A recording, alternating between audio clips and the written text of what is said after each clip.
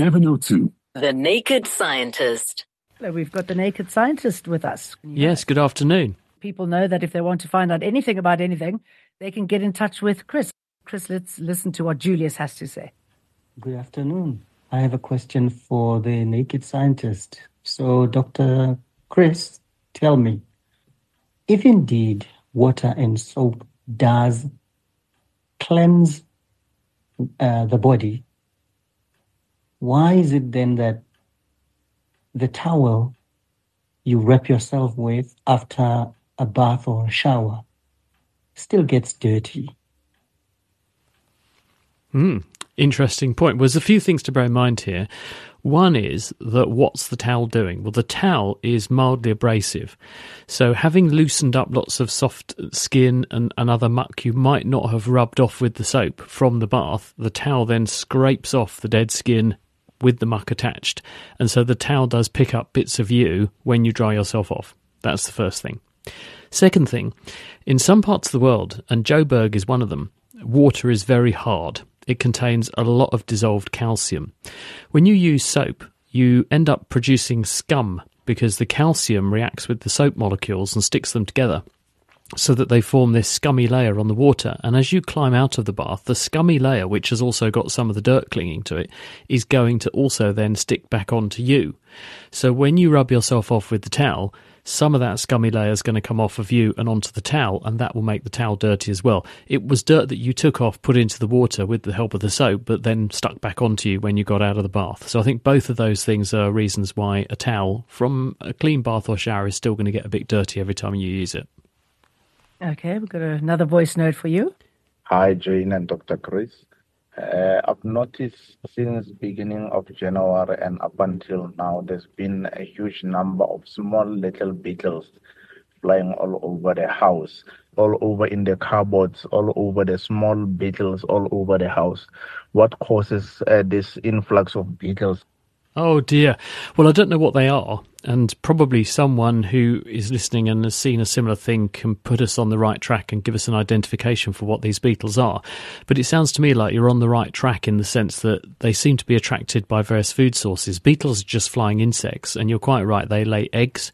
Those eggs will hatch. They tend to lay eggs in places that are protected and close to a source of food. So a beetle that gets in, finds a nice environment, can thrive there and find a mate, will lay lots of eggs. And these insects, part of the way in which they operate is to lay huge numbers of eggs, because some of the eggs are going to die, some of the eggs are going to get eaten, some will hatch into younglings, young beetles and insects that will get eaten, some will make it. So they tend to have an explosive population where there's a really good environment to live in and lots of food, and it sounds like they found just the place. You can get rid of beetles because they're insects with insecticides. Make sure you get an insecticide spray that is safe for domestic use.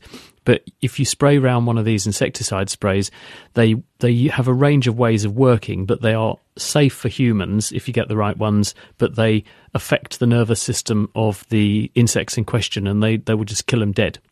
I actually had a situation where my wife got some flea spray for a dog from the vet, or got some environmental spray just in case the dog had brought fleas into the house, sprayed it round, and it killed everything because we came in the next day and all of the surfaces were covered in dead everything, because this stuff was obviously very, very good at getting on air currents and going up into all of the nooks and crannies in the house, and insects, including ones you didn't know were living in your house, then die and drop onto all the surfaces. But make sure you get something that's safe for humans to use, and don't put it near your fish tank. Do not put it near environments where there may be animals that you do want and don't want to harm.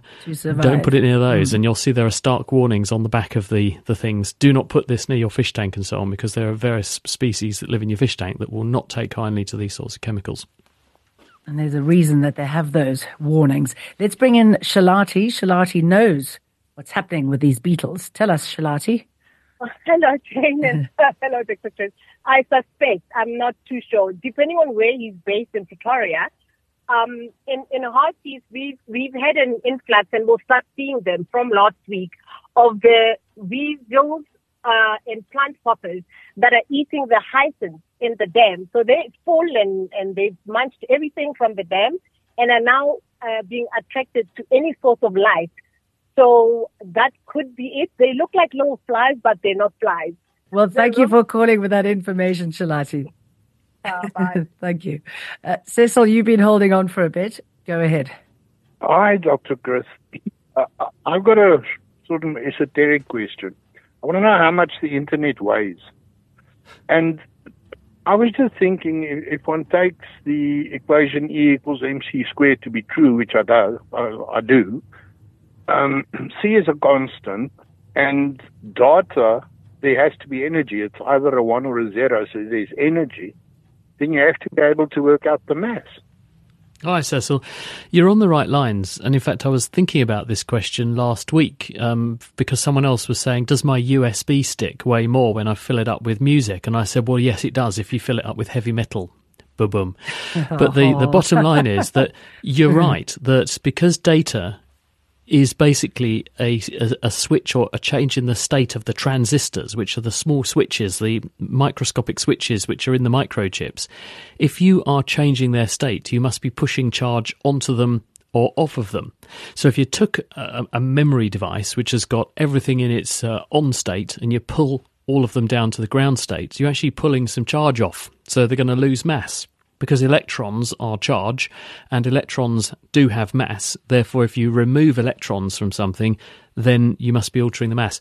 But as other people have pointed out, that very often these storage devices are going to have a random assortment of noughts and ones. The transistors are going to be, some of them are going to be up, some of them are going to be down, and therefore there's no net change. When you reconfigure the instructions on there, all you're doing is flipping them, so you're using some energy to change them from one state to another, but there's no net change. So therefore, the first time or the last time you write data on and off of these things, and in certain configurations you might get a change in mass, but it's hard to measure because you'd probably need to measure more of these sorts of storage devices than there are in the entire world to measure the sort of scale of change that you would expect just from doing this on one device. So it's a hugely tiny number, if you excuse the sort of contradiction, that it is the difference in mass that you're going to see if you are going to see one. But exactly as you say, E equals mc squared, so energy is mass times the speed of light squared.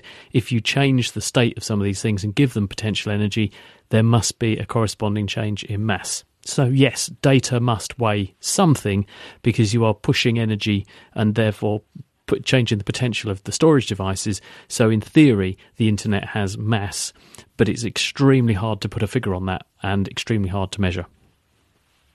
Let's stay along the esoteric lines. Apostle Paul Maseko says, please ask Dr. Chris, is heaven a spiritual or a physical place? Well, no one's ever been there and come back. So we only have people's speculation for, well, I suppose it depends on what you do with your life and where you go and that kind of thing. Some people's definition of heaven is another thing. But most religions have at their centre some kind of view of life continuing. It's the life we're living at any one moment in time is a temporary thing, and it's a journey to somewhere else, whether that's an afterlife, whether that is reincarnation, as some religions believe. It's a range of different concepts, but we all seem to centre on some kind of persistence. And it's very interesting that the brain seems to have evolved. It doesn't matter which culture you talk to, it doesn't matter which language people speak, where they evolved those particular groups of humans on Earth way back in history. There are many of the same sorts of convergences on people regarding gods and afterlives and so on. And this suggests it must be a function of our brain, the way our brain works, the way our brains have evolved, the way they generate thought processes and consciousness and give us a view of the world. There must be something about that leads us to want to have a belief or to embrace a belief in some kind of afterlife or some kind of onward continuation, or you going somewhere after your physical life is over. But it's very much a thing that's in our minds because different people regard heaven as different things, and so therefore the construct is different for each person, but the ability to have those beliefs appears to be common to all humans. Different ways of getting there too. Let's listen to a few voice notes. Good afternoon to the naked scientist. I've got a quick question for you. There's a term which is called cracking the seal when you're drinking alcohol. I think mainly when you're drinking beer. You can go like for 6 beers without needing to go to the bathroom.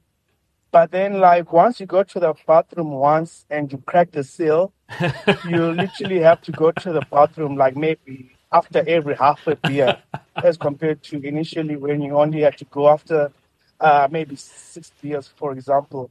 Like, how does that work?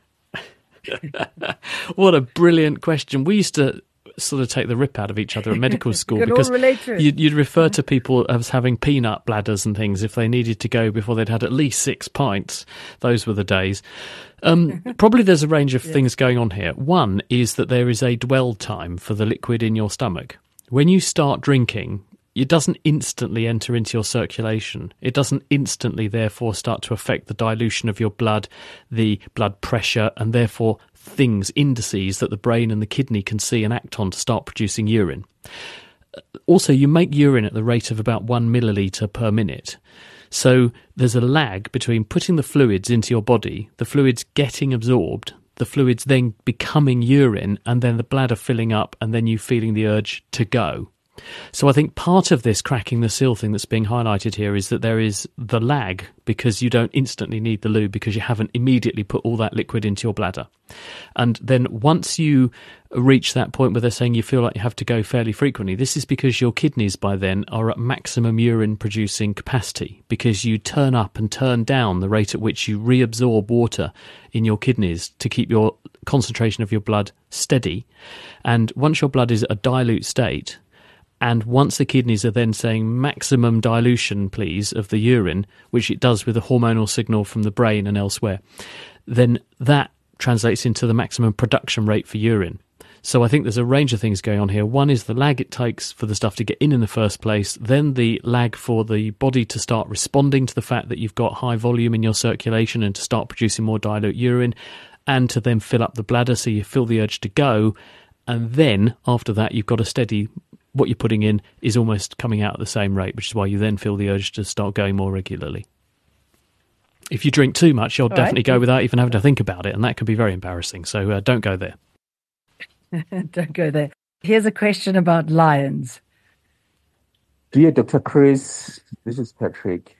I'm just interested to know, how do male lion are able to see the cubs which are not theirs? I saw in some of the programs that they actually kill them. Because as human beings, we use DNA to identify our own babies, our own children. But lion can just know and see it that these are not my cubs and kill them. I think this is a brilliant question, and I think it's almost certainly down to something like smell. I don't know about lions specifically, but given how much ability and prominence felines place on their noses and their ability to smell, just like dogs, I strongly suspect that they do it by smelling. And here's an interesting experiment in terms of what you've been describing. If you take 2 mice and their brother and sister, and you put them in an enclosure together, and so they have no option, really, but to mate together, they will grudgingly mate together because they know that they're related. If you then introduce another mouse to this tank, say another male mouse, the female mouse can abort the pups that she's carrying grudgingly with her brother, and she will mate in preference with the male that she's unrelated to and start new pup family with them, because the animals inherently know that you're genetically better off if you have sex and reproduce with an individual who is genetically as different to you as possible, because this introduces the greatest degree of genetic diversity, which makes you more resilient in the long term as a population. So that's what you want. Now, how do the mice tell one mouse that they're related to from another mouse they're unrelated to? The theory goes that if you look in the mouse genome, there is a section of the genome that encodes what are called MUPs, mouse urinary proteins. These are found inherited alongside the genes that control your immune system and how your immune system works, and therefore they're a good marker for how genetically diverse you are. The urinary proteins are strongly smelled, and mice can pick them up. So if a mouse pees out somewhere and another mouse comes and smells it, they can get almost like a barcode of how genetically different this mouse is to me. And then you know whether they're friend or foe, family, unrelated, good mate choice, bad mate choice. So this is going on for animals like mice. It's probably also you've got something similar going on. Animals can use this sort of smell marker for how genetically related you are with other animals? And is there evidence this happens in humans? Well, there might be, because people have done studies looking at populations who tend to breed within their population. So there are certain, say, religious and cultural groups, for example, who tend to marry in that group. Now, if you look at how big the population is, you can make predictions about how likely someone is, if they're just picking a mate at random, to marry someone who's closely related to them versus someone who's more unrelated to them. If you do this and you look at these different populations, you find that people on average are getting together with people who are more genetically different to them than you would predict on the basis of just chance. So it suggests that we too seem to be able to, probably through a range of different cues, but smell almost certainly is part of that, can tell people who are not related to us, and therefore we avoid fancying them. We don't know why we don't fancy them, but we know we don't fancy them because they're more closely related to us, and that probably has an influence on our choices as well. But sometimes that goes wrong, right? I mean, there are quite a few stories of multiple donors and the sort of impact that's happening on societies. Well, sperm donation's a little bit different from the situation I'm describing, which is people given free choice about who they want to marry. And in some societies, social factors can trump free choice, and so people are told who they should marry, or it's strongly impressed upon them that's who you should marry, rather than going with their gut instinct. And if you leave societies to choose on the basis of gut instinct to a greater or lesser extent, you tend to find people are going for people who are as dissimilar to them genetically as possible. Okay, we've got another voice note. Let's listen to that. Hi, 702. Dr. Chris, I'd like to know something. If the Earth suddenly had to stop rotating, would we feel that it has stopped, or is seeing that it's rotating at a very high speed, would we fall off? Hello, mate. Well, the answer is you could do this experiment for yourself to a certain extent, because if you were to go onto a roundabout at a playground and spin it and jump aboard, and you're riding round, whirling round on the roundabout, and then get somebody to grab hold of it and stop it all of a sudden, you have inertia. Because the roundabout is spinning, you are spinning. And this means that you have momentum, angular momentum, round in a circle. And if you suddenly stop the roundabout, then the roundabout is no longer accelerating with you, but you've still got momentum. And unless you hold on very, very tight and can transfer all of that momentum to the stopped roundabout in a fraction of a second, which you can't, of course, you're going to go flying off. Another example is a motorcyclist who hits something, unfortunately. This happens a lot. Motorcyclists will run into something. Often a car pulls out in front of them and they go into the side of the car. What happens to the motorcyclist? The motorcycle itself stops, but the motorcyclist very often catapults over the top of the car because they're not fixed to the motorcycle. They are travelling with the motorcycle, they have momentum, but the motorcycle stops, they're not attached to it, they don't transfer their momentum to the car they've hit. Instead, they carry on because they have inertia. The same thing would happen if the planet suddenly stopped. Obviously, you'd have to explain why the planet would suddenly stop and you didn't. But if the planet did suddenly stop, you, with all that embodied momentum in your body, if you're at the equator, you're going around about 1,500 kilometres an hour, you would go flying off in a straight line away from the Earth's surface at the point at which the Earth stopped. Gosh, I mean, that happened to a friend of mine recently, Chris, where she hit something on her bike and just carried on flying, and she's a rather injured person. And these things happen so quickly, don't they? Let's listen to another voice note. Hi, Jane and Dr. Chris. It seems to me that while we're moving to a more green world going forward, that it makes sense to me for us to use hydrogen combustion engines. And it doesn't seem like, we need to change our current engines much, especially our diesel engines. You throw in some hydrogen in there, with a lot of air, burns up with the spark plug. The byproduct is water, so we're not putting all these fumes in the air and everything. Why is this not popular? Why aren't we using hydrogen combustion engines? Sabi, so thank you. A couple of things. One is that a fuel is only as environmentally friendly as its source and its products. Now, you've quite rightly pointed out that when hydrogen burns, it produces water because H2 plus O2 makes two molecules of water. for every molecule of hydrogen you burn, and that's going to come out the exhaust pipe as steam. It will, though, also make some nitrogen oxides, so it's not completely pollution-free. The burn temperature, the fact you've got a spark igniting it, you're going to have some nitrogen oxides, NOxes produced, so it's not perfect. But the big elephant in the room here is, where did you get the hydrogen? If you made the hydrogen completely from renewable green sources, so you had a solar panel which was collected up to an electric cell which was electrolyzing water, producing hydrogen, and you collected it, fine. That's purely green hydrogen. But we haven't got enough sources of hydrogen in the right places where we could do that at the moment. And so therefore there'll be a huge temptation to use hydrogen that comes from other sources, like you take methane that's coming out of the ground, natural gas, you strip off the hydrogen from it and use that. So hydrogen isn't necessarily a great saver of the planet if it's not translating into and sourced from a carbon negative or carbon neutral source.